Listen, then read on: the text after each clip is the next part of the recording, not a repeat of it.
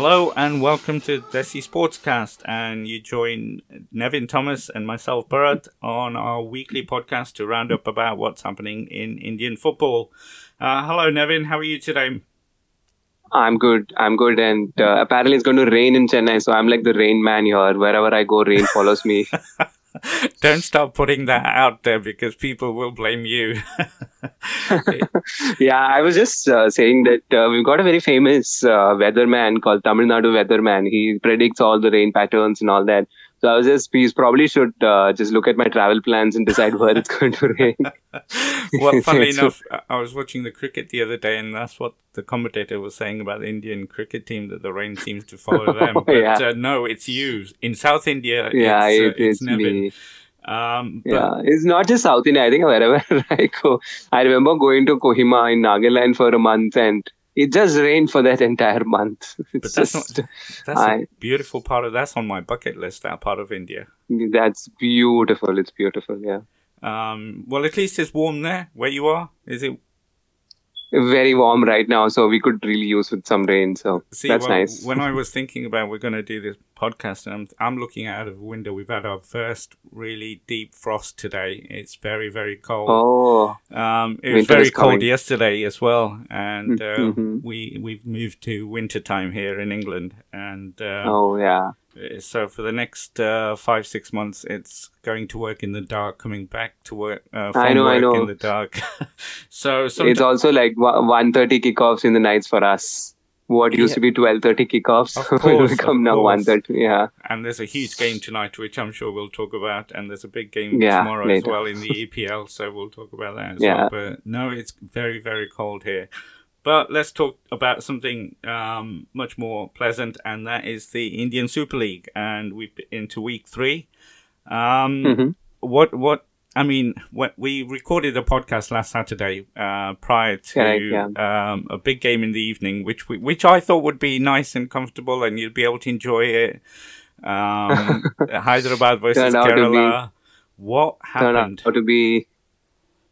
What happened is a mix of, I don't know how to pinpoint the reasons here, but one is this phenomenon called Marcelino, and we know what this guy is capable of, and on days when he turns up, he's just brilliant.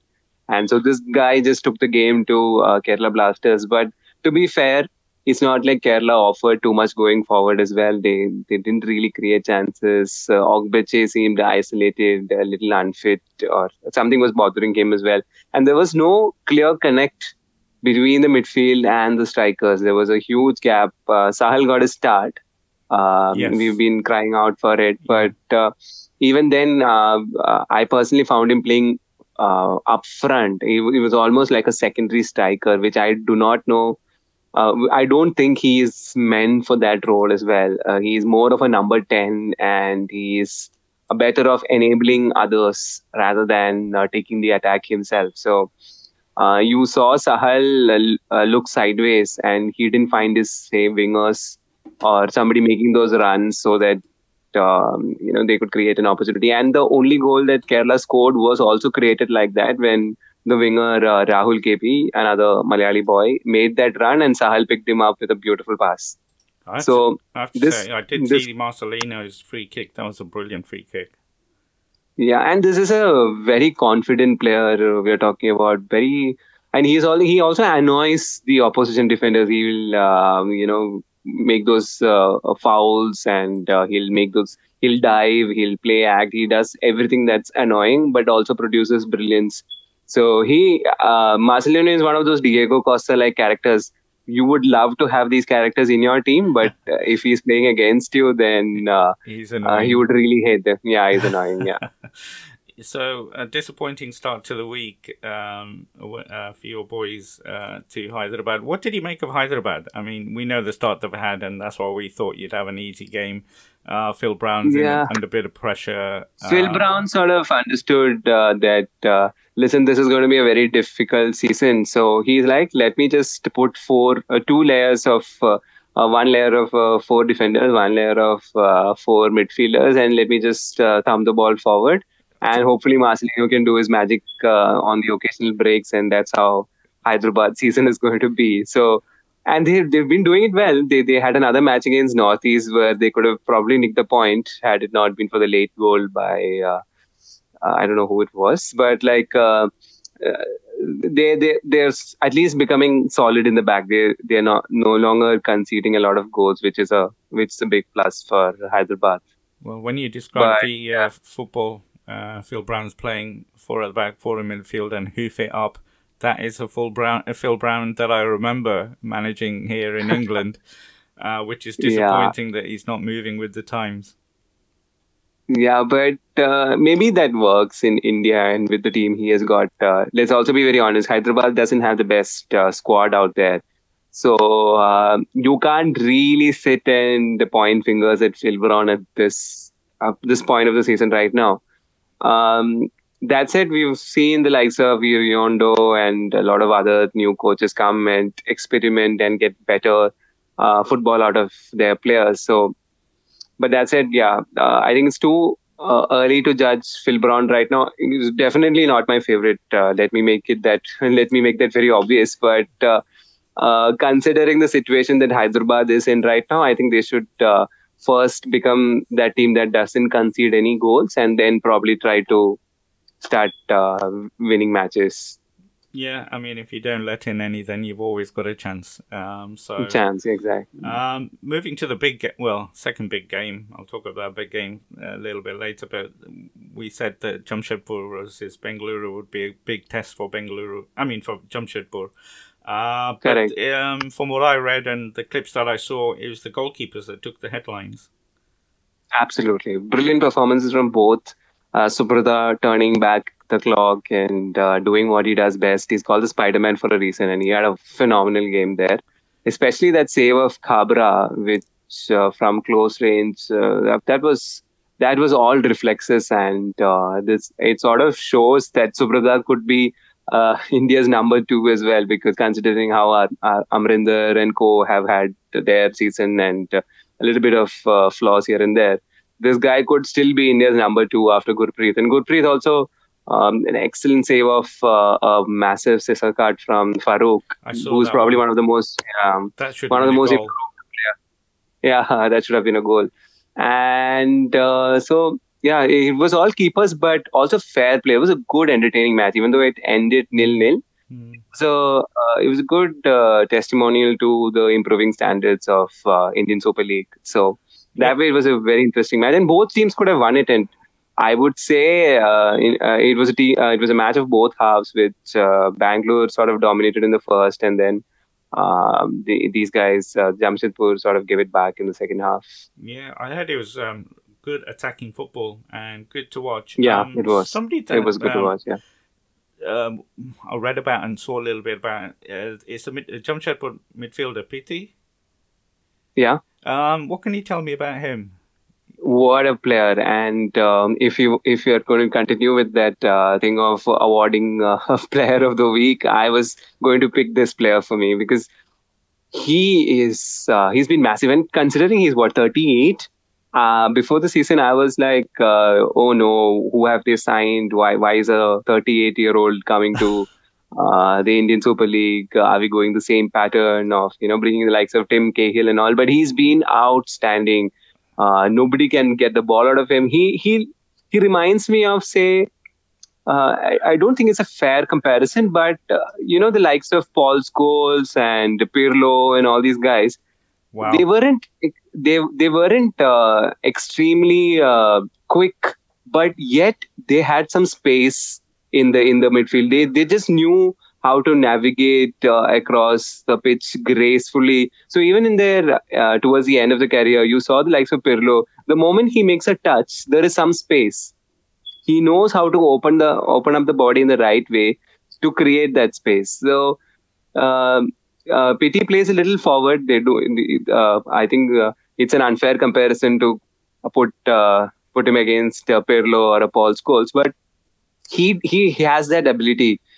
He turns his body in the right direction, those half turns before receiving the pass where he's already looking at what's ahead of him. Brilliant player. And probably the signing of the season so far. He's really lit up that that Jamshedpur lineup, and has been the link between the attack and the midfield. Yeah, I mean, obviously, I don't know all the players, and especially the foreign players, but I saw his performance and I read about him, and I looked up a little bit about him, his profile. He comes from a really good pedigree of playing in La Liga, and Correct, it was the age that surprised me. Like you said, 38, but I suppose he's got the brain, hasn't he? He certainly has. He might not have the pace or what have you, but he's got the footballing brain to play in midfield. So correct. That was really good to see. And also the trickery is still there. So 3-4, crossovers, whatever, flip flaps and everything. That's also part of his game. So it's very entertaining to watch. He'll beat defenders with ease. So, and him taking on the Bangalore midfield with all those Rafael and all those big figures there was a treat to watch. He really dominated that match, and I don't know whether he was awarded the man of the match, but he was the man of the match for me. No, it'll be good to see how he continues, but no, what a performance, and he really stood out as well, like I said, in that game, and I'm glad we've highlighted him. Moving on to the next game, Hyderabad again against Northeast. Like you said, a late goal, but what did you make of that goal? And also, there are a lot of people were saying it's a very soft penalty that was given. Yeah, but if you're going to talk about refereeing and the standards of in the Indian Super League, I think we'll need a dedicated episode for that, because it's been horrible. So considering how horrible it's been throughout the season, I think this is a decision that we can just sort of forget. Okay, it's that buffer that we always give the referees. So. And I think Northeast deserved the match to win the match. They were better organized. Obviously, the better team as well, and seems like a very exciting unit, to be very honest. They probably are the dark horses to challenge the big guns in the league. That said, the big guns haven't really started firing yet. So Bangalore still doesn't have a victory in their hands. So.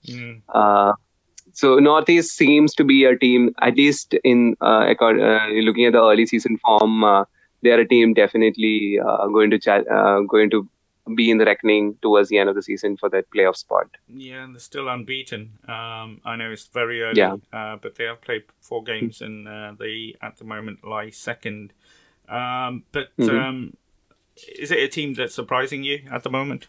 You're saying they're in contention to get the top 4 place at the start of the season.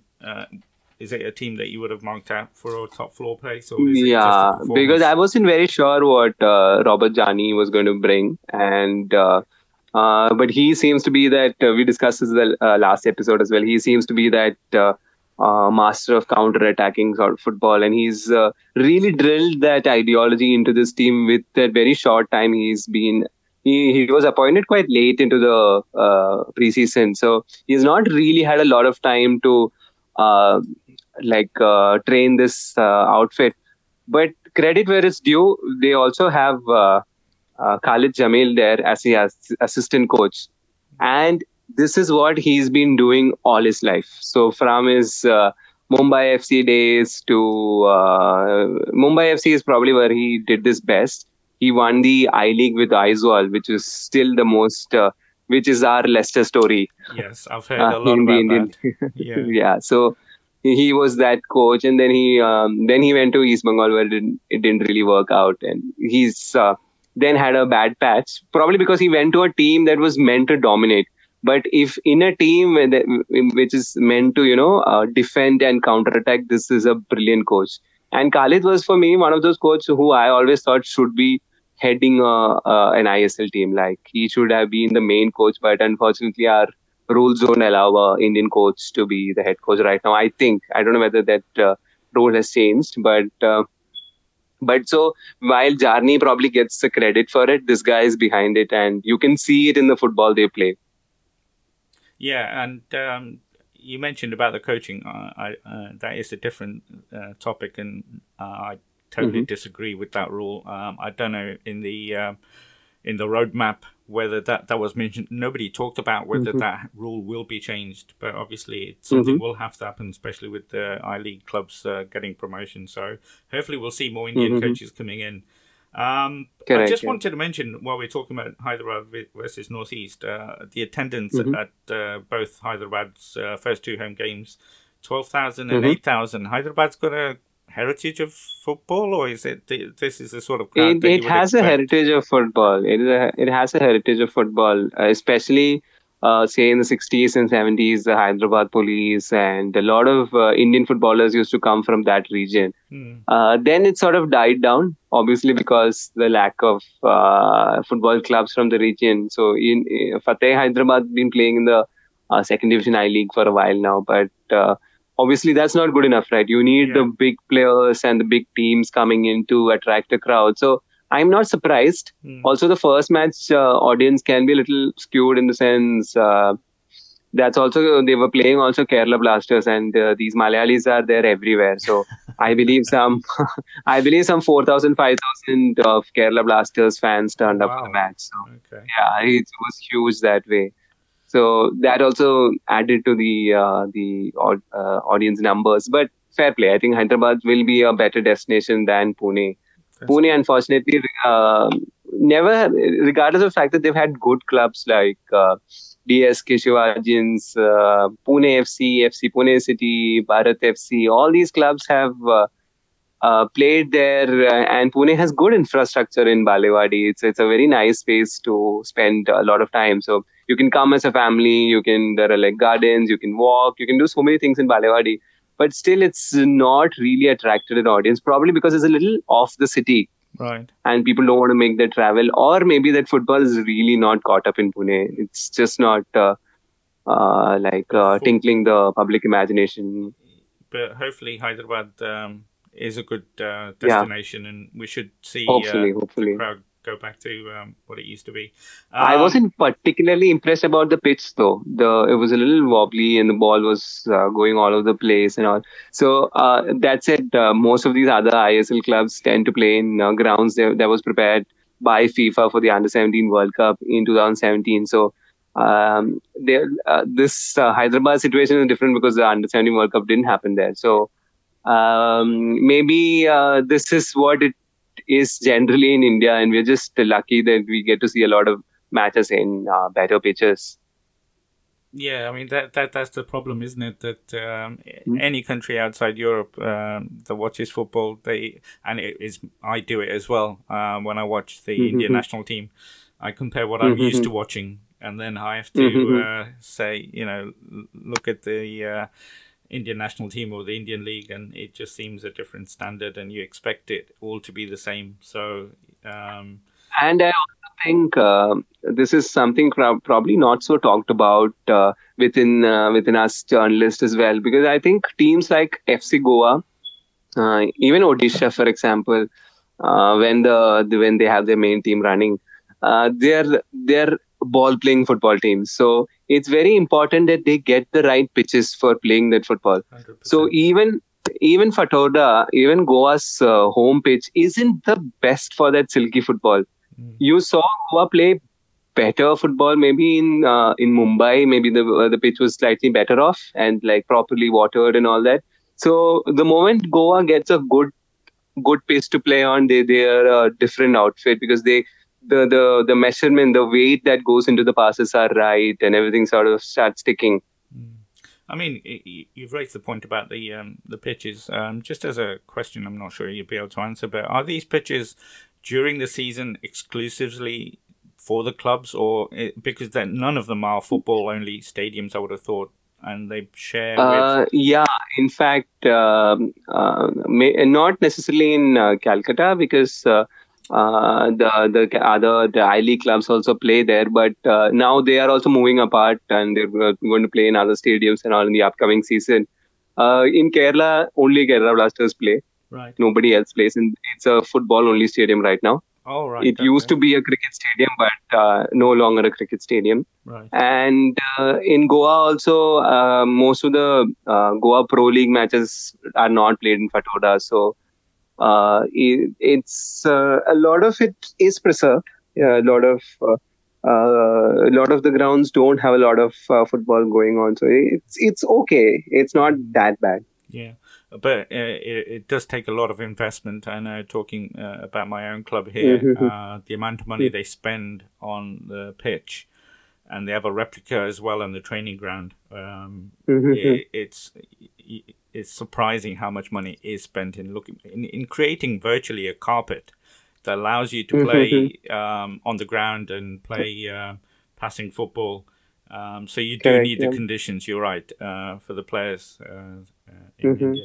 But And also in India, I'm sure, considering there's football in say Russia also, there is some way to go about it. But a lot of pitches in India, especially in North India, like the one Minerva place, for example, in Tau de Vilal, you see that in say winter, peak winter around Jan, the grass is all gone. It because there's no enough sunlight, and then there is this. Also, there is this high percentage of water content for some reason. So the pitch tends to get really bad in January February period, early like late December to early Feb, and it's not something within the control of a small club like a Minerva yeah, to just relay the pitch, or which is why you see the likes of Shillong Lajong, Aizawl, Real Kashmir, all of them play in turf, artificial turf. They don't invest in grass pitches. It's not really ideal, oh, but I'm totally against it. yeah, I think it should be banned itself. It's Yeah, not good for football, but it's not good this for is the the players only way either. of football. Yeah, Exactly, it damages the ankle and the knee, and there are a lot of problems with it. But they do it because that's the only the way they only can way. sustain themselves. Yeah, no, Yeah, that's that's the fair. only way. Although the way you Mm, described Minerva's pitch in January, February, it's the sort of pitches mm, we used to.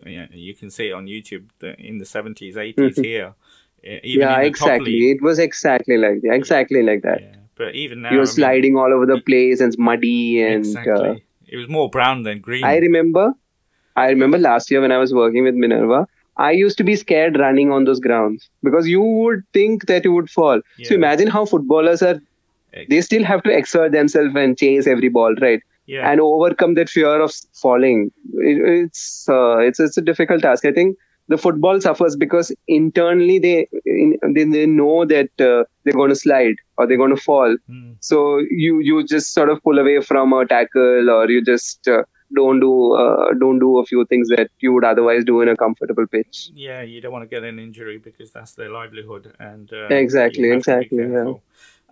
You Mm. mentioned Goa a couple of times there in Yeah. relation to the pitch in the stadium.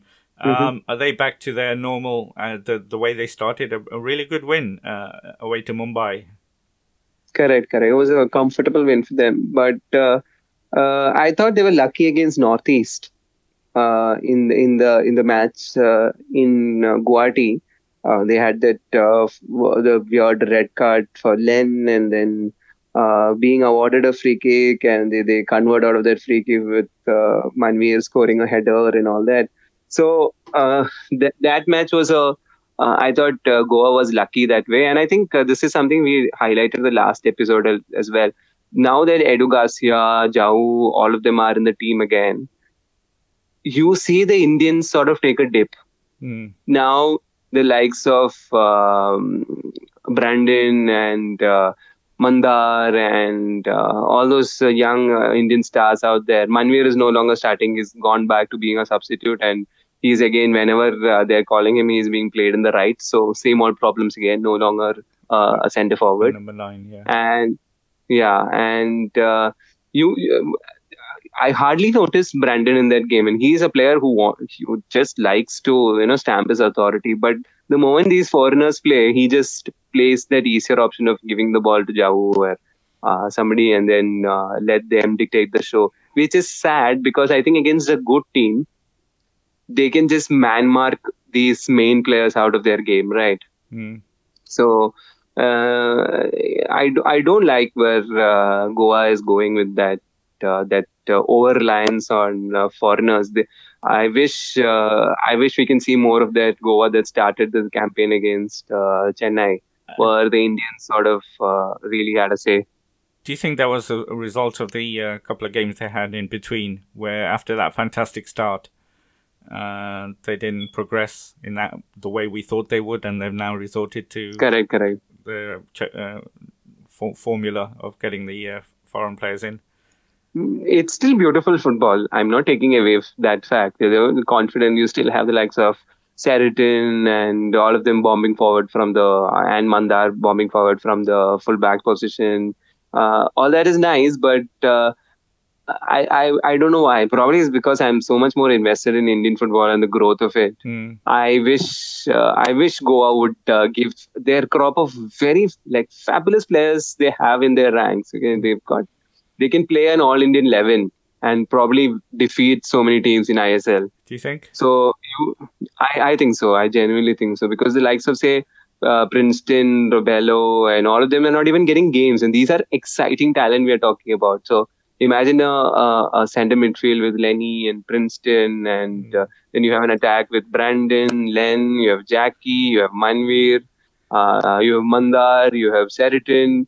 You have pretty much like a entire crop of players there. Maybe they're short of an Indian centre back, but otherwise they're good to go. They can beat a good team.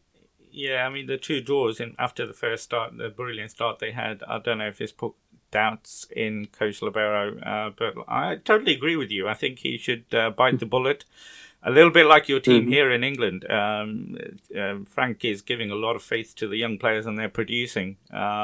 There's pressure for results, obviously, and it's a lot of expectations for Goa as well. So maybe them two draws, he should have carried on with the formula he had at the start. But you mentioned the Northeast game, and I just wanted to raise. I mean, there was some sort of showcase notice for Goa. Is that a big deal in India? I did read a couple of articles on that. What is it about? The behavior of the Goa players in the game against Northeast. These things keep happening. So right. These things keep happening, especially.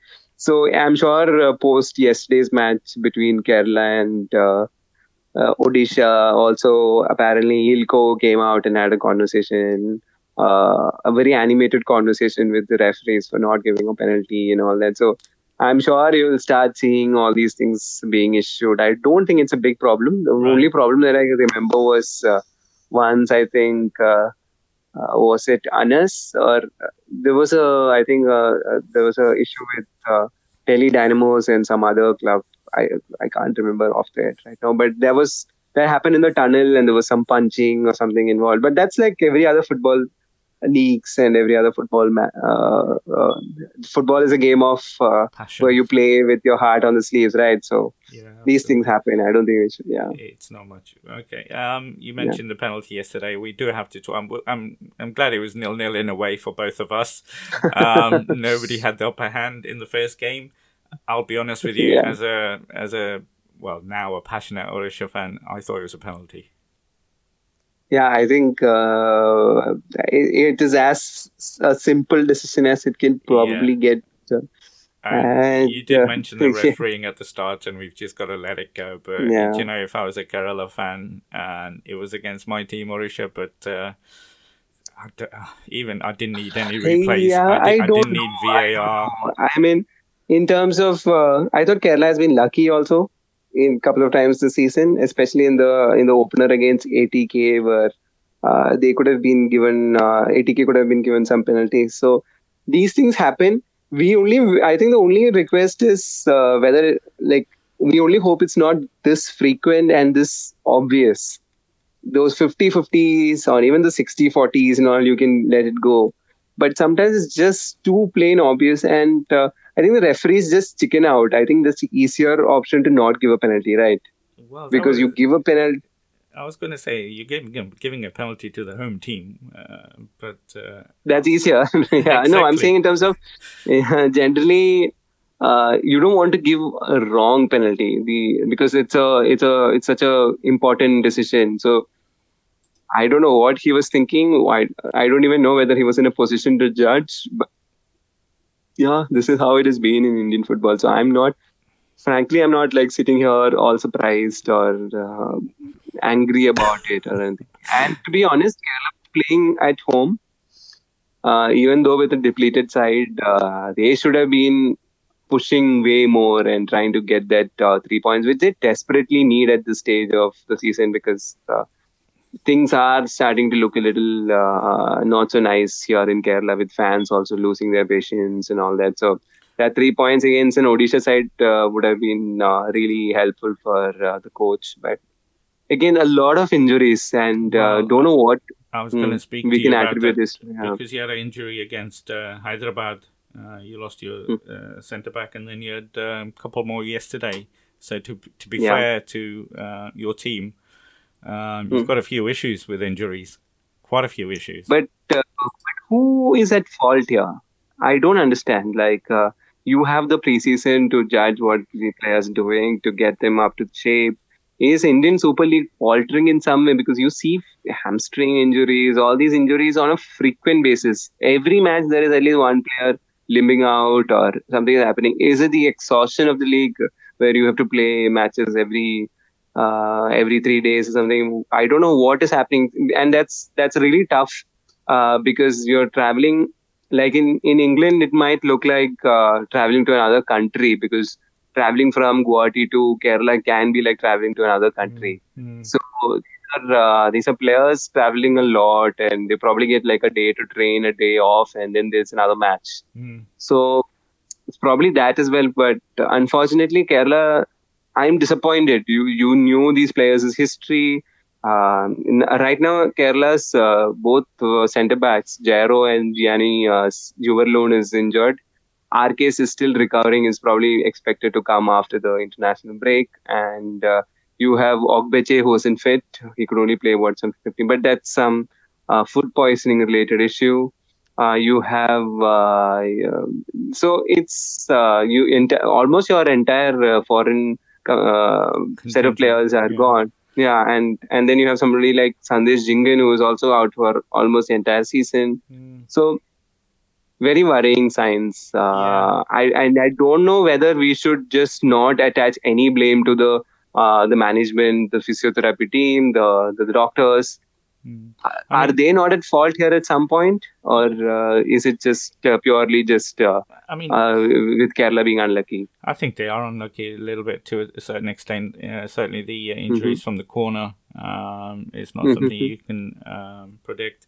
But I think what you said earlier about the pitches and the travelling, I think that they're all part of the reason. But yeah, I mean, your backroom staff is also key to this. And just harking back to my own team, Leicester, I mean, last year we had, and the year before, a spate of injuries that put the highlight. But now, this year, so far, touch wood, it has made a difference. The backroom staff, whatever they're doing, the physio team, it is one of the best in the league. It makes a big difference. But correct. I think that has been one of the biggest criticism of Arsenal as well. I think especially during Arsene Wenger's last few years, everybody just kept getting injured. All these. So whether it's a contact sport, so injuries are part and parcel of the game. But sometimes you don't see players coming out of the injury table. They come, play one match, they don't complete that match, they go back again. Pretty much similar to what is happening to Rudiger right now for Chelsea. Just he comes back, plays a match, and he's gone again. Kante has also been having that kind of a season. So, but I think hamstring this early is, you have to doubt some of the backroom staff and the training methods and what have you. But on two positives for you boys, is another brilliant turnout of the Yellow Army, over 20,000. And Samad, what a run, what a player. Yeah, but we unfortunately, I think Satori sort of said this in a tweet or Instagram or wherever he is, but that right now I think it's Sahal's job to just sit down and work hard for the team, because they don't have enough players to give him that license to roam around and be that creative midfielder. So for that part, I think Sahal's been a willing runner, and he's been trying really hard and trying to get into spaces and all. An exciting talent, and I think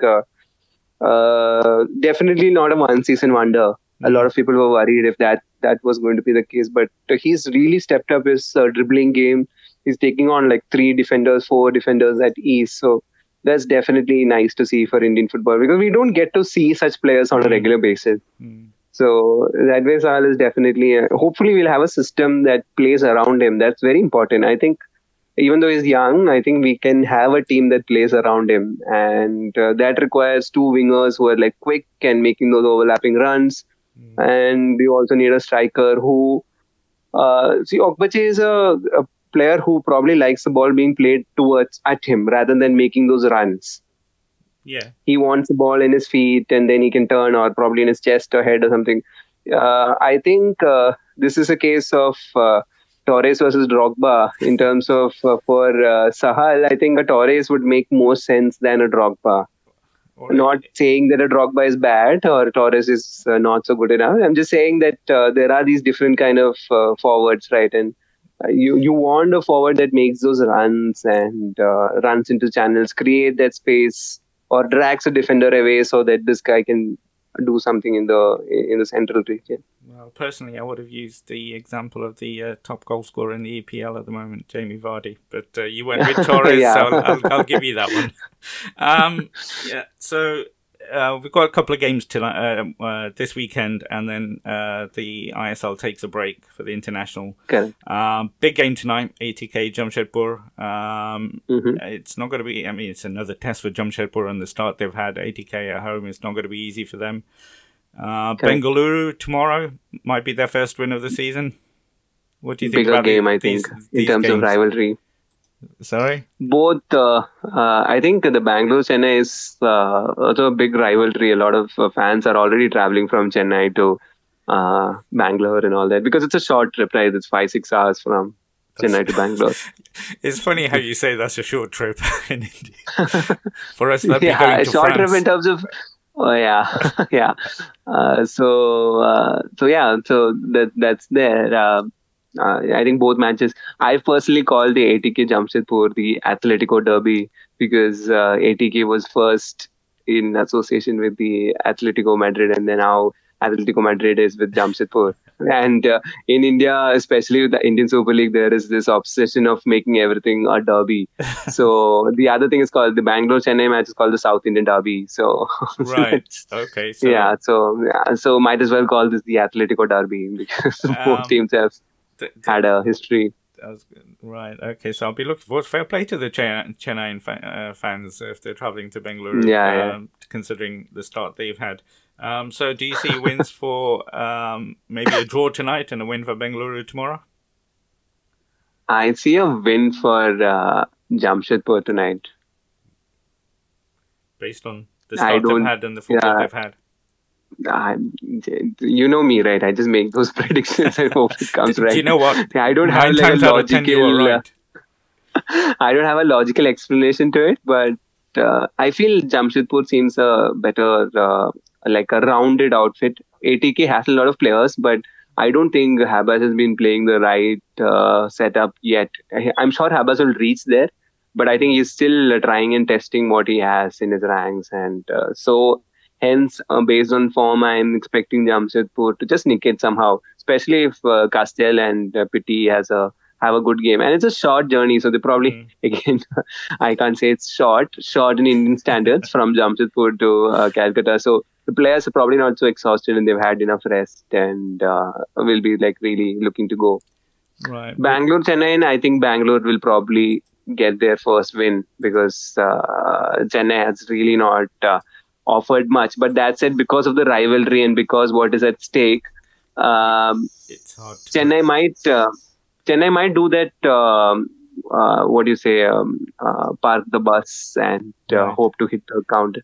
Parking the bus might work against Bangalore right now, because they don't have that lethal striker. They've been really missing Miku, and they haven't really found the best option, because Chetri is now occupying a leftish sort of a role, which means that central area with Onwu really struggling, they need better answers. And there's also the rivalry of Rafael Augusto now going against the team that brought him to India. So a lot of things at stake. It'll be a very interesting match. It'll be I'm expecting it to turn a little physical and a lot of fouls and all that stuff.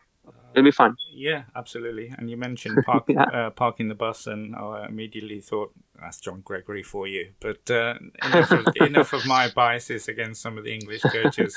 That was a brilliant roundup of this week. But we have to talk about not quickly, but we have to talk about the upcoming internationals. The shine was taken off our qualifying tournament after the last result. Disappointing last minute 1-1 draw against Bangladesh. We're going to 2 away matches against Afghanistan. I think they don't play in Afghanistan. The game's in Dushanbe in Tajikistan, and then a tough one against Oman. Firstly, I have to ask you about the squad that's picked. We've had 3 weeks of ISL. Any players that you think should have been in there? I think it's too early. I'll go with the coach here in terms of 3 weeks of ISL is probably not enough unless you have some major hole somewhere where your star player is missing and you need to fill it. But barring the Sandesh Jhingan injury, I don't think any of the mainstays of Indian football team are injured. So even though some young players like Jerry and Redeem and all these players have sort of impressed. I think I'm okay with the current squad. Even Lenny and Susiraj, I think these guys should be in the Indian ranks, but let's just give it to the coach saying he knows what he is doing. Let's hope he knows what he's doing. I think we were hypercritical of Constantine also. Each time one player has a good performance, we expect that player to be in the team. We also have to understand that there is a system that a lot of coaches want, and it's important that you get players that work to your system, right? So let's hope Stimac is thought really well, and that's the reason why these players are not made it to the squad. But I don't want to be hypercritical right now. Maybe if we lose, I will be because that's what we do. But right now, I think this current Indian team is what Stimac likes, and he wants some more time with it. Let's see. Yeah, I mean, you mentioned one player that I've been reading a lot about. A lot of people thought, well, I say a lot, the ones that I read about said should be in that, and that was Michael Susiraj. But the other thing I read somewhere was that Arminder should play ahead of Gurpreet. What do you think of that? Oh no, I'm tired of these Amrinder FC fans. It's like Martial FC. You have these 1 or 2 games, and then he's your best player in the world. So I don't think Amrinder has shown enough to replace Gurpreet, to be very honest. Yeah, I was surprised when I read that, because following the ISL with yourself, he's not somebody that we've mentioned a few times. I just wanted your take on it. Even against Goa, I thought Amrinder wasn't his best. I mean, he's a good keeper, no doubting that. And Gurpreet has a few errors in him. But we haven't seen one commanding goalkeeper for like one full season to say that Gurpreet should be challenged. So that way, I'm still the Gurpreet gang, and I'm not a big fan of upsetting the rhythm and bringing these rivalries into the national team and all that. I think both of them are good friends also off the field. So I think Amrinder is a good backup. I am saying, why can't we call Subrata? Because based on form, he is probably better than Amrinder, but probably like age and other issues, and the coach wants to look into the future. I'm all up for it. It's fair enough. Yeah, looking at just which he's bought the under-19 young lad from the under-17 World Cup. Sorry, Dheeraj. So he's already giving people an opportunity to be part of the squad, even though they probably won't be playing. Correct. I'm in agreement with you. I think I was very surprised when I read that, but I just wanted your take on that. I think Sandhu is our number one at the moment. And he should play, and I think it's good to have a back 5, if you want to say that, back 6 that know each other, have played with each other. So I'm in agreement with yourself in that one. Just very, we had a lot of hopes prior to the qualification. We've had a couple of podcasts. and these are two very, very tough away games. I don't think Afghanistan's going to be easy. What do you think? Yeah. I mean, what are your expectations of Group E now? We've had a couple of games, 3 games in fact, and where we stand, which is 4th with 2 points. Qatar running away with it, 10 points. What do you think our expectations should be now? I think we have to be realistic and just sort of get that stability on the ground. I don't see it, especially in centre backs again. I'm not convinced with our centre backs at all. They're all very error prone, and I hope. And this is what I also do. When I talk to other friends and all that, they call me the Italian, because I am a big fan of this 3-man centre back and. Like a more defensively resolute system, like a 3-5-2 or a 3-4-3 and all that. And I say that only because I see Indian players struggling in a 2-man centre-back combination. Lot of the times you see that 2-person not enough.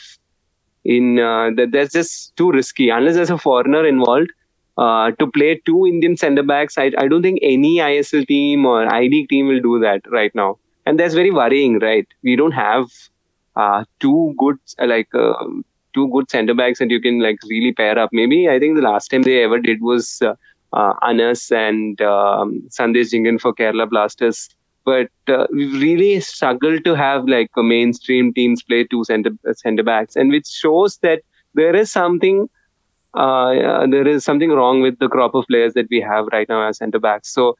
Why not play a 3-man centre back that gives with a sort of a libero, sort of a player in the centre, and 2 guys on both sides, and then you also have these wing backs.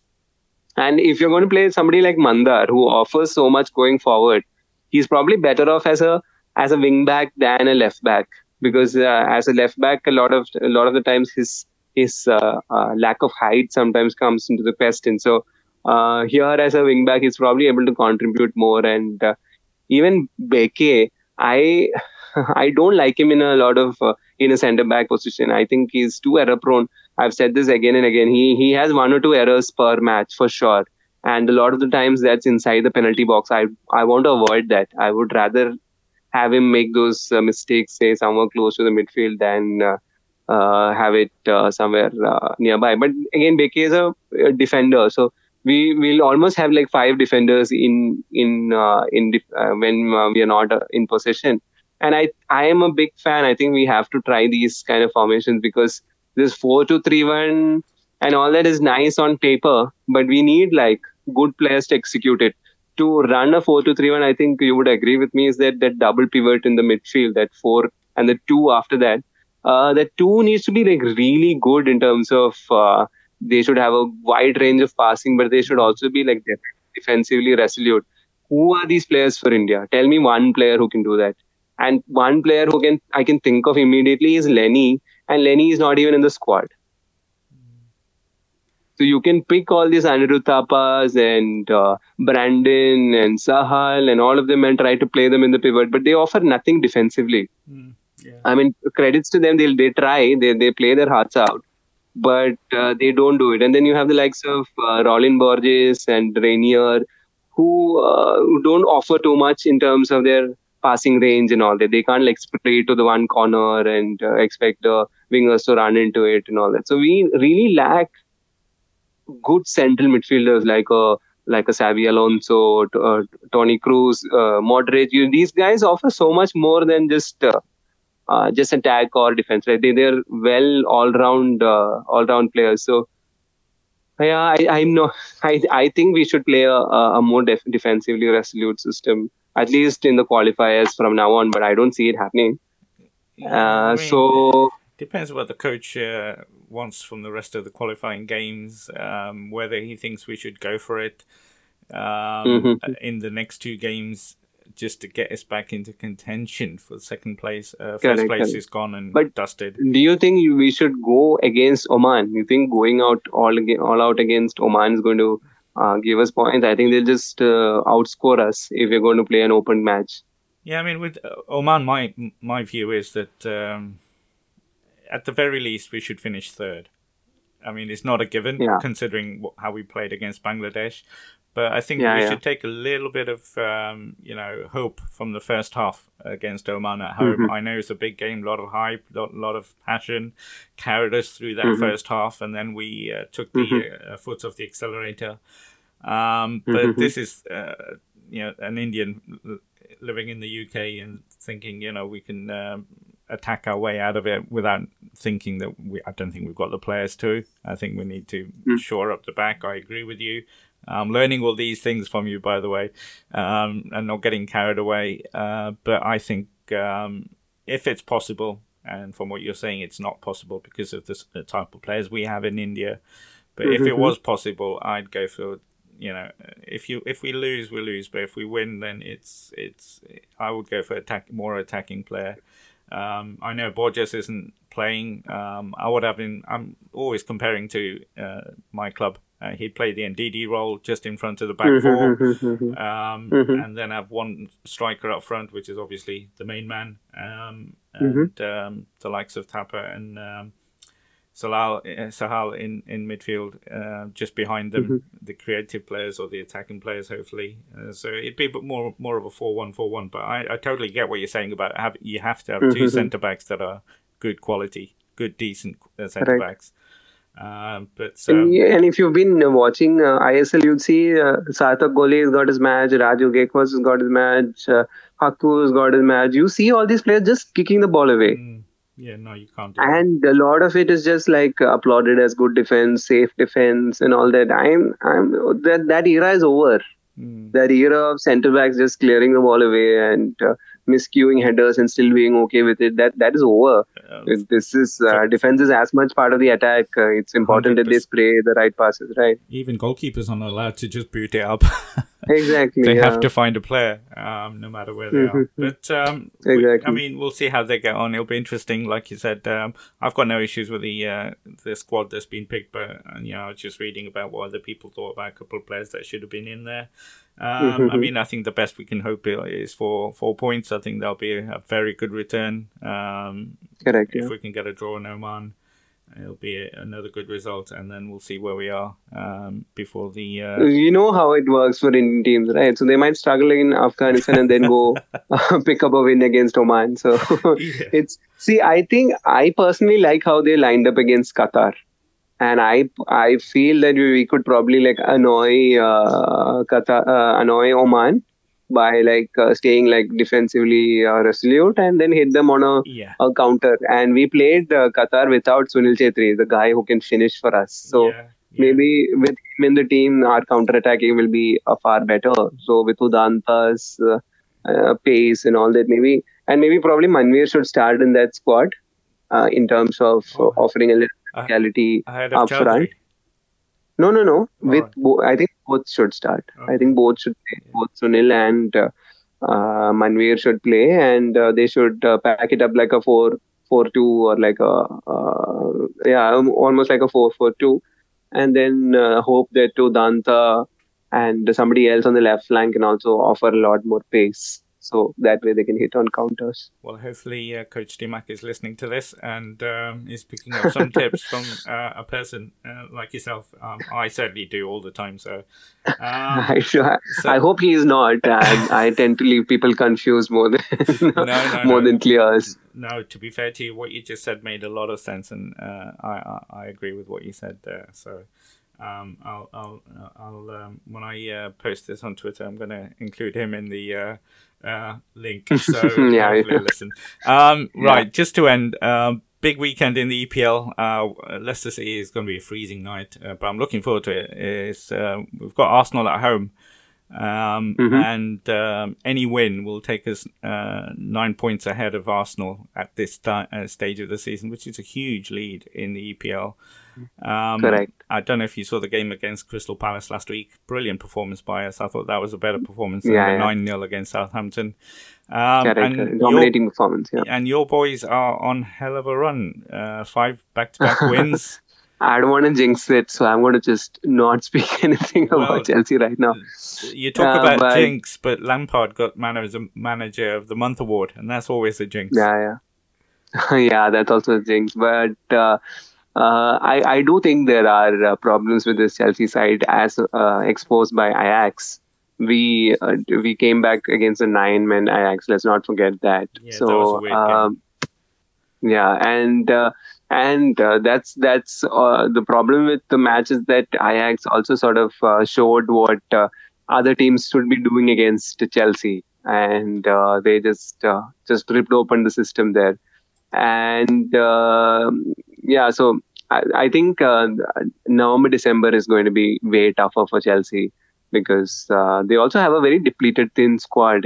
Let's not forget that a lot of these players are playing because Chelsea couldn't go out in the summer and make those summer buys. So yeah, and apparently they are already thinking of offloading Giroud and Pedro and all that. So God knows how slim this squad can get. Hopefully, the likes of Ruben Loftus-Cheek and all those guys will also be coming back soon, and then we'll have that squad strength again. So I'm not. I'm extremely happy. This is probably one of my happiest phase as a Chelsea fan to see so many young academy prospects coming and getting their game time. We've been crying out for this for a long time. All these Solanke and all these guys came and they didn't get their matches. Even Chaloba, all those guys didn't get their matches, and we also had like good signings disappear, like Salah and De Bruyne and all those guys not get their chance in Chelsea. So we're finally happy that the loan army is now come and started playing for the main team. So that's nice, but let's also not get ahead of ourselves in terms of.